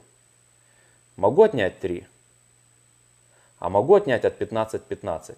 Могу. А сколько осталось? Ну 0. Ну значит ничего не заработаешь с этой группой. Понимаем? Вот все. Просто математика простая. И вот сначала получили эти. То, что осталось тебе из этих 6000, то мы отнимается около 2700. Получится 400 умножаем на 2 евро. И где-то 6800 евро вы получите в этот месяц.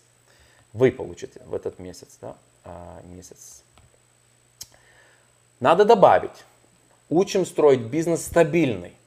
Важно стабильный. Стабильность значит при каждом уровне, как бы он ни назывался, от уровня платина и выше, надо добавить слово founders платина. Слово founders. Founders это стабильный платина. Да? И вот как стабильный это надо 12 месяцев удержать товарооборот. И вот предположим, что вы удержали 12 месяцев то, что я вам показываю. И на 13 месяце, начиная, вам здесь еще добавят дополнительные премии. Если оборот не поднимется, то есть если так и останется, около 1500 евро в месяц. Ну то в принципе 8000 евро в месяц вы через год после того, как это сделали, будете получать. Но где есть этот актив и где это пассивный доход? Смотрите, и вот это ты, заканчиваю я. У тебя 3 партнеров побежали вперед. Ну, остальные идут позади, да? И вот задача помочь человеку выйти на это 21%. Не тебе выйти, человеку выйти на 21%. Как только группа, бизнесмен, семья выходит на уровень 21%, компания начинает тебе выплачивать дополнительные 6% лидерского бонуса от оборота сеть этого магазина каждый месяц. Ну, и я не буду углубляться в математику. Некоторые из вас математически думаете, и у вас появляются определенные вопросы. Для некоторых людей эти пока сложные, и не надо на этом этапе. Но идея остается та же самая. От оборота 6%. Знаете, я задал не в начале, в какой-то момент я задал такой вопрос. Как я помните, я говорил, что не сразу понял. Я сказал так, а как долго мне будете платить эти... Тогда было 4%, кстати. Да? А как долго мне будете платить эти 6%? И мне сказали следующее. Не так долго, как ты будешь жить. Не так долго, как этот человек будет жить. Эти 6% будут выплачиваться владельцу номера, которого вы получаете. А владелец номера может быть твой ребенок, твой внук. Помните, я говорю, будущей генерации. Ну, может, даже и можешь продать. Это же бизнес. Да. Владелец номера, пока эта группа будет больше делать товарооборот, как 21%. И тогда, я говорил вам, что приходят моменты, так это вот вчера я не знал. Так это так круто, да. И мне очередное такое эурика пришла, да, где я, то мне надо научиться построить стабильный бизнес здесь, стабильный, чтобы этот бизнес постоянно рос. Не просто бизнес построить, то есть помочь вот этим людям, может этим, выстроить стабильные бизнесы. И я тогда буду получать, не я, моя семья, внуки, правнуки будут владеть номером, будут постоянно получать приход. Ну, прибыль, как бы приход. Ну, это вот этот поток, постоянный поток денег. Сколько таких можешь сделать организаций? счастливых людей. Сколько таких счастливых людей ты можешь сделать? Это же счастливые люди. Им надо, помоги им заработать 100 тысяч евро. Какой шанс, что он бросит бизнес? Практически нет шанса. С ним может что-то случиться, но помните, я вам говорил, не надо целиться на один, ты строишь команду и так далее. Какой шанс? Ну, а 6% будешь получать. И так далее. Сколько таких людей я могу выстроить? Ребята, это величина ваших амбиций, величина ваших мечтаний. Чего вы хотите достичь в жизни. Все. 3 организации стабильные сделают вас свободными, финансово свободными. Вы станете финансово свободными, знаете, будете уже работать за деньги не придется, если они будут стабильные организации, правильно построены. Правильные, стабильные 3 организации. Окей? А 6 организаций, уже говорится, сделают вас богатыми. А 9 и так дальше, из другие уровни. Ну, не будем об этом уже на этой встрече. Просто я буду сейчас заканчивать презентацию и буду готовиться сейчас на ваши, как сказать, вопросы. И будем отвечать. Окей? Так что дайте мне сейчас немножко попить воды еще. И как только у вас уже появится какой-нибудь вопрос, дайте мне знать. Снова у нас дождь пошел, кстати.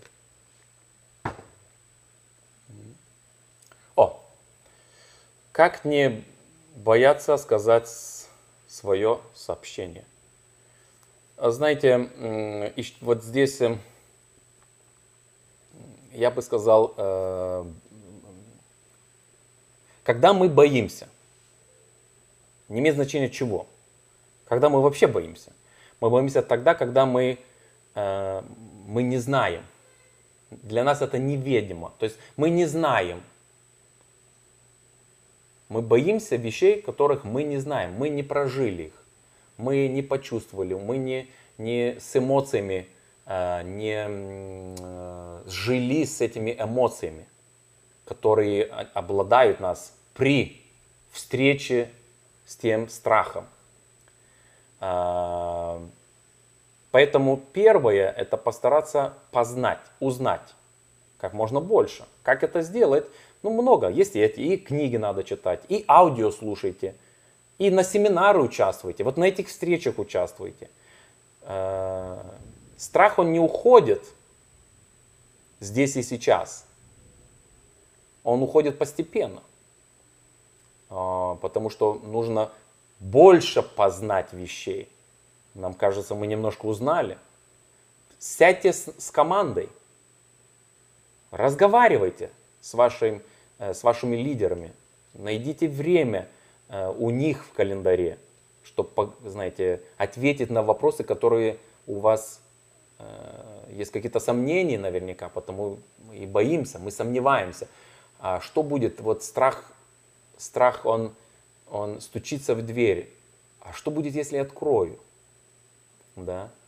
Ну, часто бывает так, в основном так бывает. Когда мы открываем двери, а там ничего нету. То есть подожди, а я думал, что подожди, а страх я думал, открыл дверь, а там ничего нету. А кто стучался? Страх. Открыл, а ничего. И это называется опыт. Да? Поэтому нужно время, нужно познать книги, аудио слушайте, семинар, вот такие встречи, командные встречи. Проводите время со своими, вот кто вас ведет по QP или лидер команды Платина, Сильвер, Платина. Проводите время больше, дайте себе время. И в конце концов, надо принять решение выходить и открывать эту дверь, где вы слышите этот стук. Надо будет это сделать шаг, чтобы, как бы сказать, почувствовать на самом деле, что страх часто бывает только у нас в голове.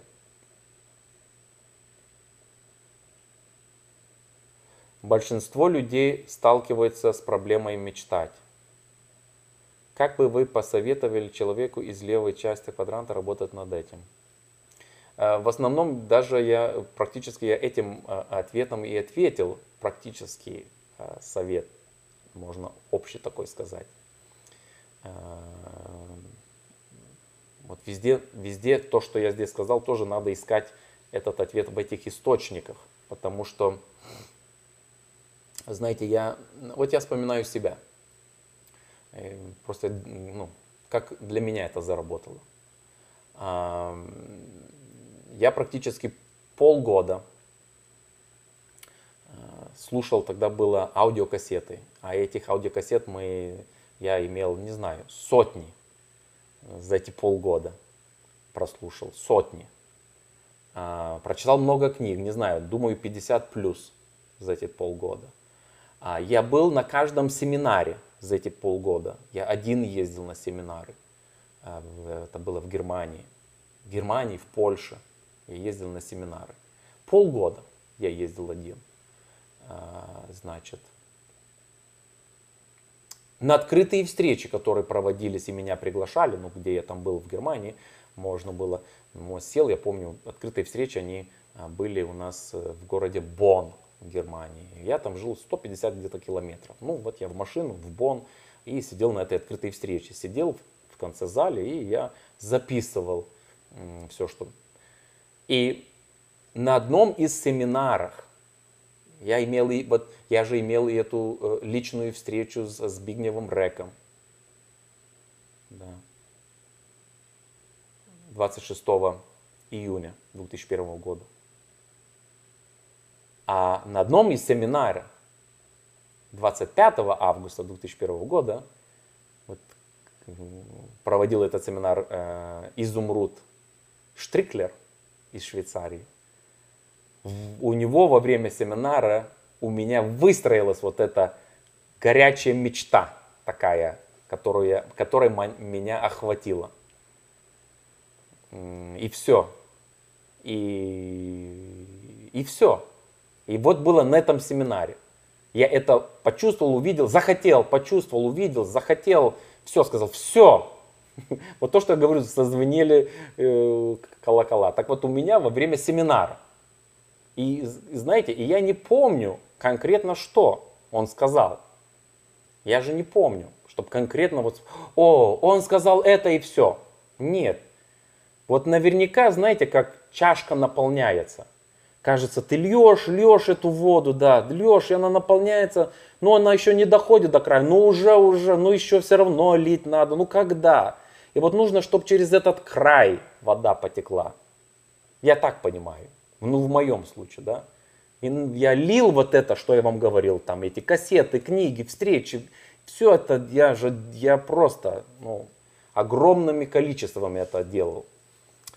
И вот у меня наверняка во время этого семинара перелилась эта чашка, и потекло все, знаете. Так что, и мы из опыта знаем, что приблизительно так строятся мечты наши, у нашей команды, то, что мы наблюдаем, приблизительно такой стандарт, то есть берем эти источники и наливаем в нашу чашку. Наливаем. И где-то что-то там все равно выходит позитивное. То, что мы ищем, мы всегда получим здесь. Поэтому надо и проводить как можно больше время, я говорю, с командой своей. Чем больше люди успешнее в вашей команде, тем больше они могут вам показать некоторые вещи. Знаете. А потом надо... Еще один есть важный момент. Если, например, вы семья, одному в этом здесь смысле немножко попроще, не надо ни с кем разговаривать. Но если вы семья, надо найти время. Так называется иметь совет директоров. Вы же оба директора. И совет директоров вашей компании и даже вашей семьи. И надо сесть и положить вопрос на стол, как бы мы хотели жить, если бы не считать время и денег. И открыть разум. И не один раз это иметь. И второй раз, и пятый раз, и 10-й раз. И знаете, потом выработается, потом даже здесь узнаете, как выработать цель из этого. Но что-то должно захватить в вас во время этого разговора. Но здесь есть требования. Если совет директоров, то оба должны быть с открытыми парашютами. Мозг. Мозги должен быть открытый парашют. То есть открытый — это открытый для новых вызовов в жизни, для новых достижений, для новых достижений. Да? Открытый. Если у одного закрытый, то это никакой, не тот совет директоров. Вот так. Расскажите про свои чувства и опыт, когда начали искать клиентов и учаться обучать других людей. Знаете, очень хороший вопрос. Это для меня, когда спрашивают, что у тебя было самое сложное в бизнесе, самое сложное, какие там у тебя были там технические такие, знаете, которые надо, технические, разные сложности, которые я не считаю, что это сложности, но надо было научиться что-то. Но самая большая моя сложность в бизнесе была разговаривать с людьми. То есть публичный разговор, публичный для меня там 3 людей, уже все, публика. Для меня 3 людей — это стадион 100 тысяч людей, чувство, да, было. Так это было самое тяжелое. Да, это вот это пережить. Да. Руки мокрые, потеешь, слов не находишь, значит, не органически все получалось, естественно, и так далее, и так далее. Как это, значит, пройти, или как сделать, чтобы так не было? Я не знаю, как сделать, чтобы так не было. Почему? Потому что я с этим делал. И я могу сказать только мой опыт. Я просто делал. И этот страх постоянный был. Да. И просто, страх, дверь, помните, я говорил, стучится, и ничего нету. Он все равно есть, да. Но с опытом, то, что я говорил, опыт. Через некоторое время, в некоторое время для меня это было, может быть, полгода, может больше. Полгода, думаю, максимум. Был определенные эти чувства. Не знаю, страх можно назвать его. Сначала, естественно, страх. Да, и так дальше. Но как с ними, как начали искать клиентов, да, чувства, какие чувства. Этот страх, он был. Были эти сомнения во мне, понимаете, потому что я, боялся с людьми разговаривать. Я не боялся разговаривать один на один. Я имел свой бизнес, я с людьми разговаривал. Но здесь надо было с чужими людьми начать. Кто-то приглашал других людей, понимаете, уже пригласил, и ты приходишь, кому-то приезжаешь, а там 5 сидят. О май гад, 5 сидят. Я уже думаю, все, весь стадион для меня. Знаешь, не дай бог, что еще какой-то вопрос задаст, да, и так далее. Все было, да. То есть, еще раз, то, что я и прошел и говорю, что я не знаю, как избавиться от этого чувства, кроме того, как постучились в дверь. Страх, открывай. Увидишь. И ничего нету. Встреча проходит, уже где-то в начале встречи все это проходит, эти чувства. Они уже проходят. Да, может быть, 15-20 минуте. Потом все нормально. Но потом завтра снова встреча, снова то же самое было, да. Послала ссылку этой сессии знакомой в Англии, но ссылка не открылась. Не знаю. Не знаю. Не знаю. Ну, можно будет прослушать запись. Что делать тогда, когда у человека нет работы, но я хочу ему помочь с бизнесом? Как он сделает первый оборот? Да, хороший, очень хороший вопрос. Ребята, так, в этом бизнесе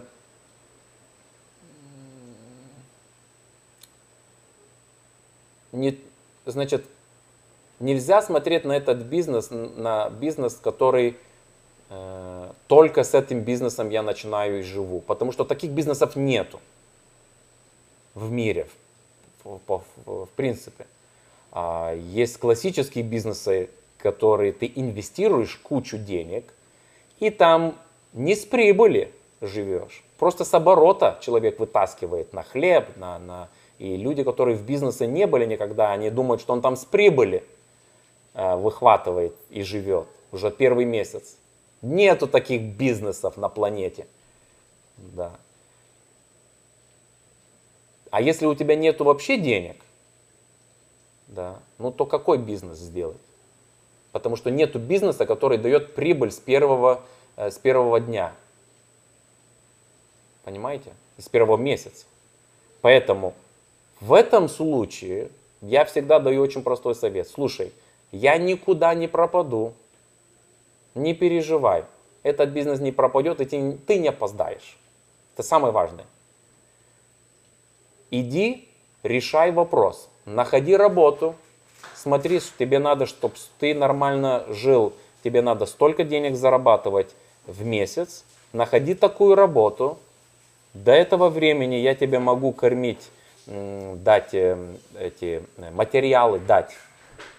Читай, слушай. И ничего не надо будет платить, книгу можешь купить, знаешь.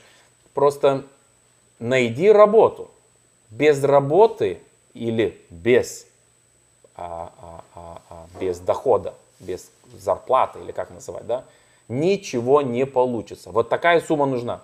Вот такая сумма, ты должен ее иметь. И это надо не то, что ты один раз от родителей взял. Нет, не получится. Ты сам должен заработать эти деньги. Это важная часть, потому что мы, в принципе, мы учим же людей зарабатывать деньги. Мы не учим людей, бери у кого-нибудь деньги. Не дай Боже, кто-то из вас и слышал или сказал, бери у кого... Нет. Зарабатывай. Потому что мышление с левой стороны на правую, понимаете, правильное мышление. Первый шаг – зарабатывать.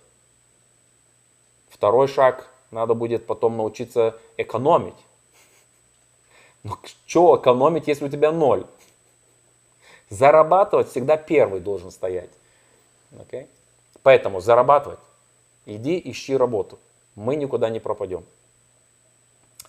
А можно в разговоре с человеком спрашивать про его мечту и эту мечту использовать как начало разговора о бизнесе? Естественно. Естественно. Это всегда работает очень позитивно. С точки зрения, если человек просто начинает говорить на это, потому что люди боятся раскрыться. Большинство людей имеет мечту, но не боятся, потому что по жизни, проходя по жизни, люди получали по голове так много. Особенно сейчас. Попробуйте сказать, что вы думаете на Фейсбуке. На любую тему. Ну, просто открыто напишите. Ну, что вы думаете? На любую тему, не знаю на что. Что вы думаете про Африку? Вот напишите. И что получишь? И скажу, лучше этой Африки не было. Че я виноват? Ну, понимаете, да? Лучше этой Африки не было. На любую тему, на Мерседес, на тему Мерседеса напишите что-нибудь. Вы же увидите, что вы получите. Поэтому люди боятся. Получили так много, люди получили так много по голове негативных вещей по жизни. И боятся просто люди. Они, ну просто закрываются в своих домах, в понятии мозга, да, чтобы ничего. Ну, и просто человек живет в таком, не знаю, это может не страх, но это такое замкнутое помещение. Фобия, какие-то фобии имеет человек. Но если вы сумели и идет разговор на эту тему, просто идеально. И в этом плане надо просто, не знаю, насколько вы уже квалификационный, но в этом плане надо вырисовывать бизнес-план, как это получить. Например, человек сказал, дам пример, мечта машина, чтобы просто было, да, мечта машина. Машина такая, и вот сколько она стоит? Вот 50 тысяч евро. И вот, вырисовываешь вот этот план, который я только что вам показывал, изумруда. А там есть больше 100-150 тысяч евро, да. Вот ты говоришь, вот смотри, вот это надо сделать, и вот будешь иметь свою машину. Еще раньше немножко будешь иметь, да, потому что здесь намного больше. Понимаем, да? Поэтому это легко создать цель, легко создать такому человеку программу выполнения, когда уже человек ясно выговаривает то, что на самом деле в жизни хочет достичь. Понимаете? Мечта. Это очень хорошо. Все мы вначале делаем ошибки. Какие были ваши самые большие ошибки в начале? В начале, знаете, наверняка так, как у каждого. Я думаю, что... Не думаю. Может, не у каждого, не знаю. Но мне надо было побольше мечтать. Побольше. В самом начале, мы говорим про самое начало, то побольше сразу. Намного больше. И поэтому сегодня я просто подсоединяюсь к тем бриллиантам и выше, которые так говорят. Больше надо. Больше в начале. В начале начал. Что это означает? Это означает уже начало, когда ты принял решение активно бежать. Потом уже это немножко не начало есть. Знаете, я не хочу здесь входить, как это работает. В моем плане заработал, в нашем плане, в моем плане. И как это на самом деле работает, почему в начале. Да, но поэтому не хочу уходить так далеко. Но в начале для меня выглядело одно, что это очень много. А на самом деле это не есть так много, знаешь, когда ты доходишь. Успех выглядит, ой, такой далеко, так много. А ты когда всегда, что-то достигаешь такого, а что-то я сделал? Ничего такого не сделал, да? Так что больше мечтать моя была ошибка, надо было больше. И это еще раз, имейте в виду, что это не означает, что человек просто, ему, что, знаешь, он имеет и так имеет много денег, и что им еще не хватает, но он хочет больше, все больше. Не так работает мир, ребята. Не так. Я говорю, есть люди, которые так существуют, но большинство успешных людей на планете по-другому создают успех. Это богатство. Понимаете? По-другому. В Америке, если поищите этой информации, не знаю, я сам не искал, но знаю, что люди, успешные люди, просто массово поддерживают финансово экономику страны. Массово поддерживают финансовую экономику страны. Вот возьмите разные примеры. Например, университеты в Америке, приватные. Да. Как много они получают от людей денег. Миллионами, просто миллионами, сотнями миллионами получают. Просто люди подсылают деньги. И все, в школе. Понимаете. А если бы не было таких людей, то эти университеты не такие были. Это один пример. И больницы, и все остальное. Так что, знаете, больше это не означает, что, не хватает ему. Если так думает кто-то, дайте совет.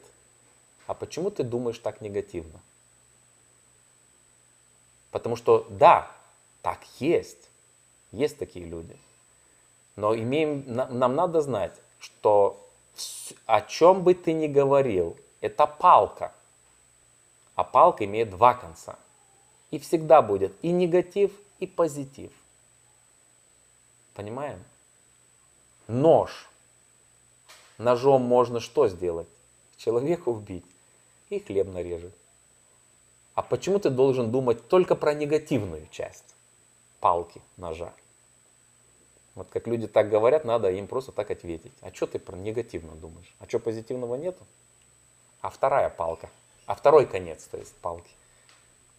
Поэтому надо научиться в любой ситуации в жизни находить этот конец палки, который позитивный. Потому что в тот же самый момент, та же самая палка, есть негатив и есть позитив. С негативом не надо бороться, он сам приходит, этот конец. А второй конец надо поискать. Но здесь и отличаются люди, успешные от неуспешных людей в основном, потому что только с точки зрения позитива ты находишь решение. С точки зрения негатива ты только усиливаешь проблему. Все. Что тут говорить? Знаете, ребята, больше. Так, спасибо. Пожалуйста, ребята. Пожалуйста вам. Хорошо. Буду заканчивать сегодня эту встречу. Было приятно с вами поговорить. Вот, поговорить, да. И следующие встречи. Четверг. Время то же самое. На английском языке. Ну и снова еще будет еще из Америки. Но мы уже будем... Следующий четверг мы будем у нашей дочки дома в Южной Каролине. И оттуда мы будем делать эту трансляцию. Итак, ребята, всем желаю, будьте здоровы. Здоровье – это ключ. Ключ к построению всего остального. Особенно для молодых людей я желаю здоровья. Да, чтобы понять, начать работать раньше. Лучше раньше, чем позже. И не дайте никому, чтобы вам украли вашу мечту. И мы хотим, чтобы в следующий год нас здесь, в Америке, на Go Diamond было много. Рекордное число, мы знаем эти числа, мы хотим. И каждый из вас, который вы смотрите сегодня эту встречу, вы можете быть. Каждый, просто каждый. Если даже вы вчера вошли в команду и начинаете только сейчас строить бизнес, вы тоже можете сделать 21% до 1 марта 2023 года. Все. Пока. Всем целую из Флориды и до следующего четверга. Bye-bye.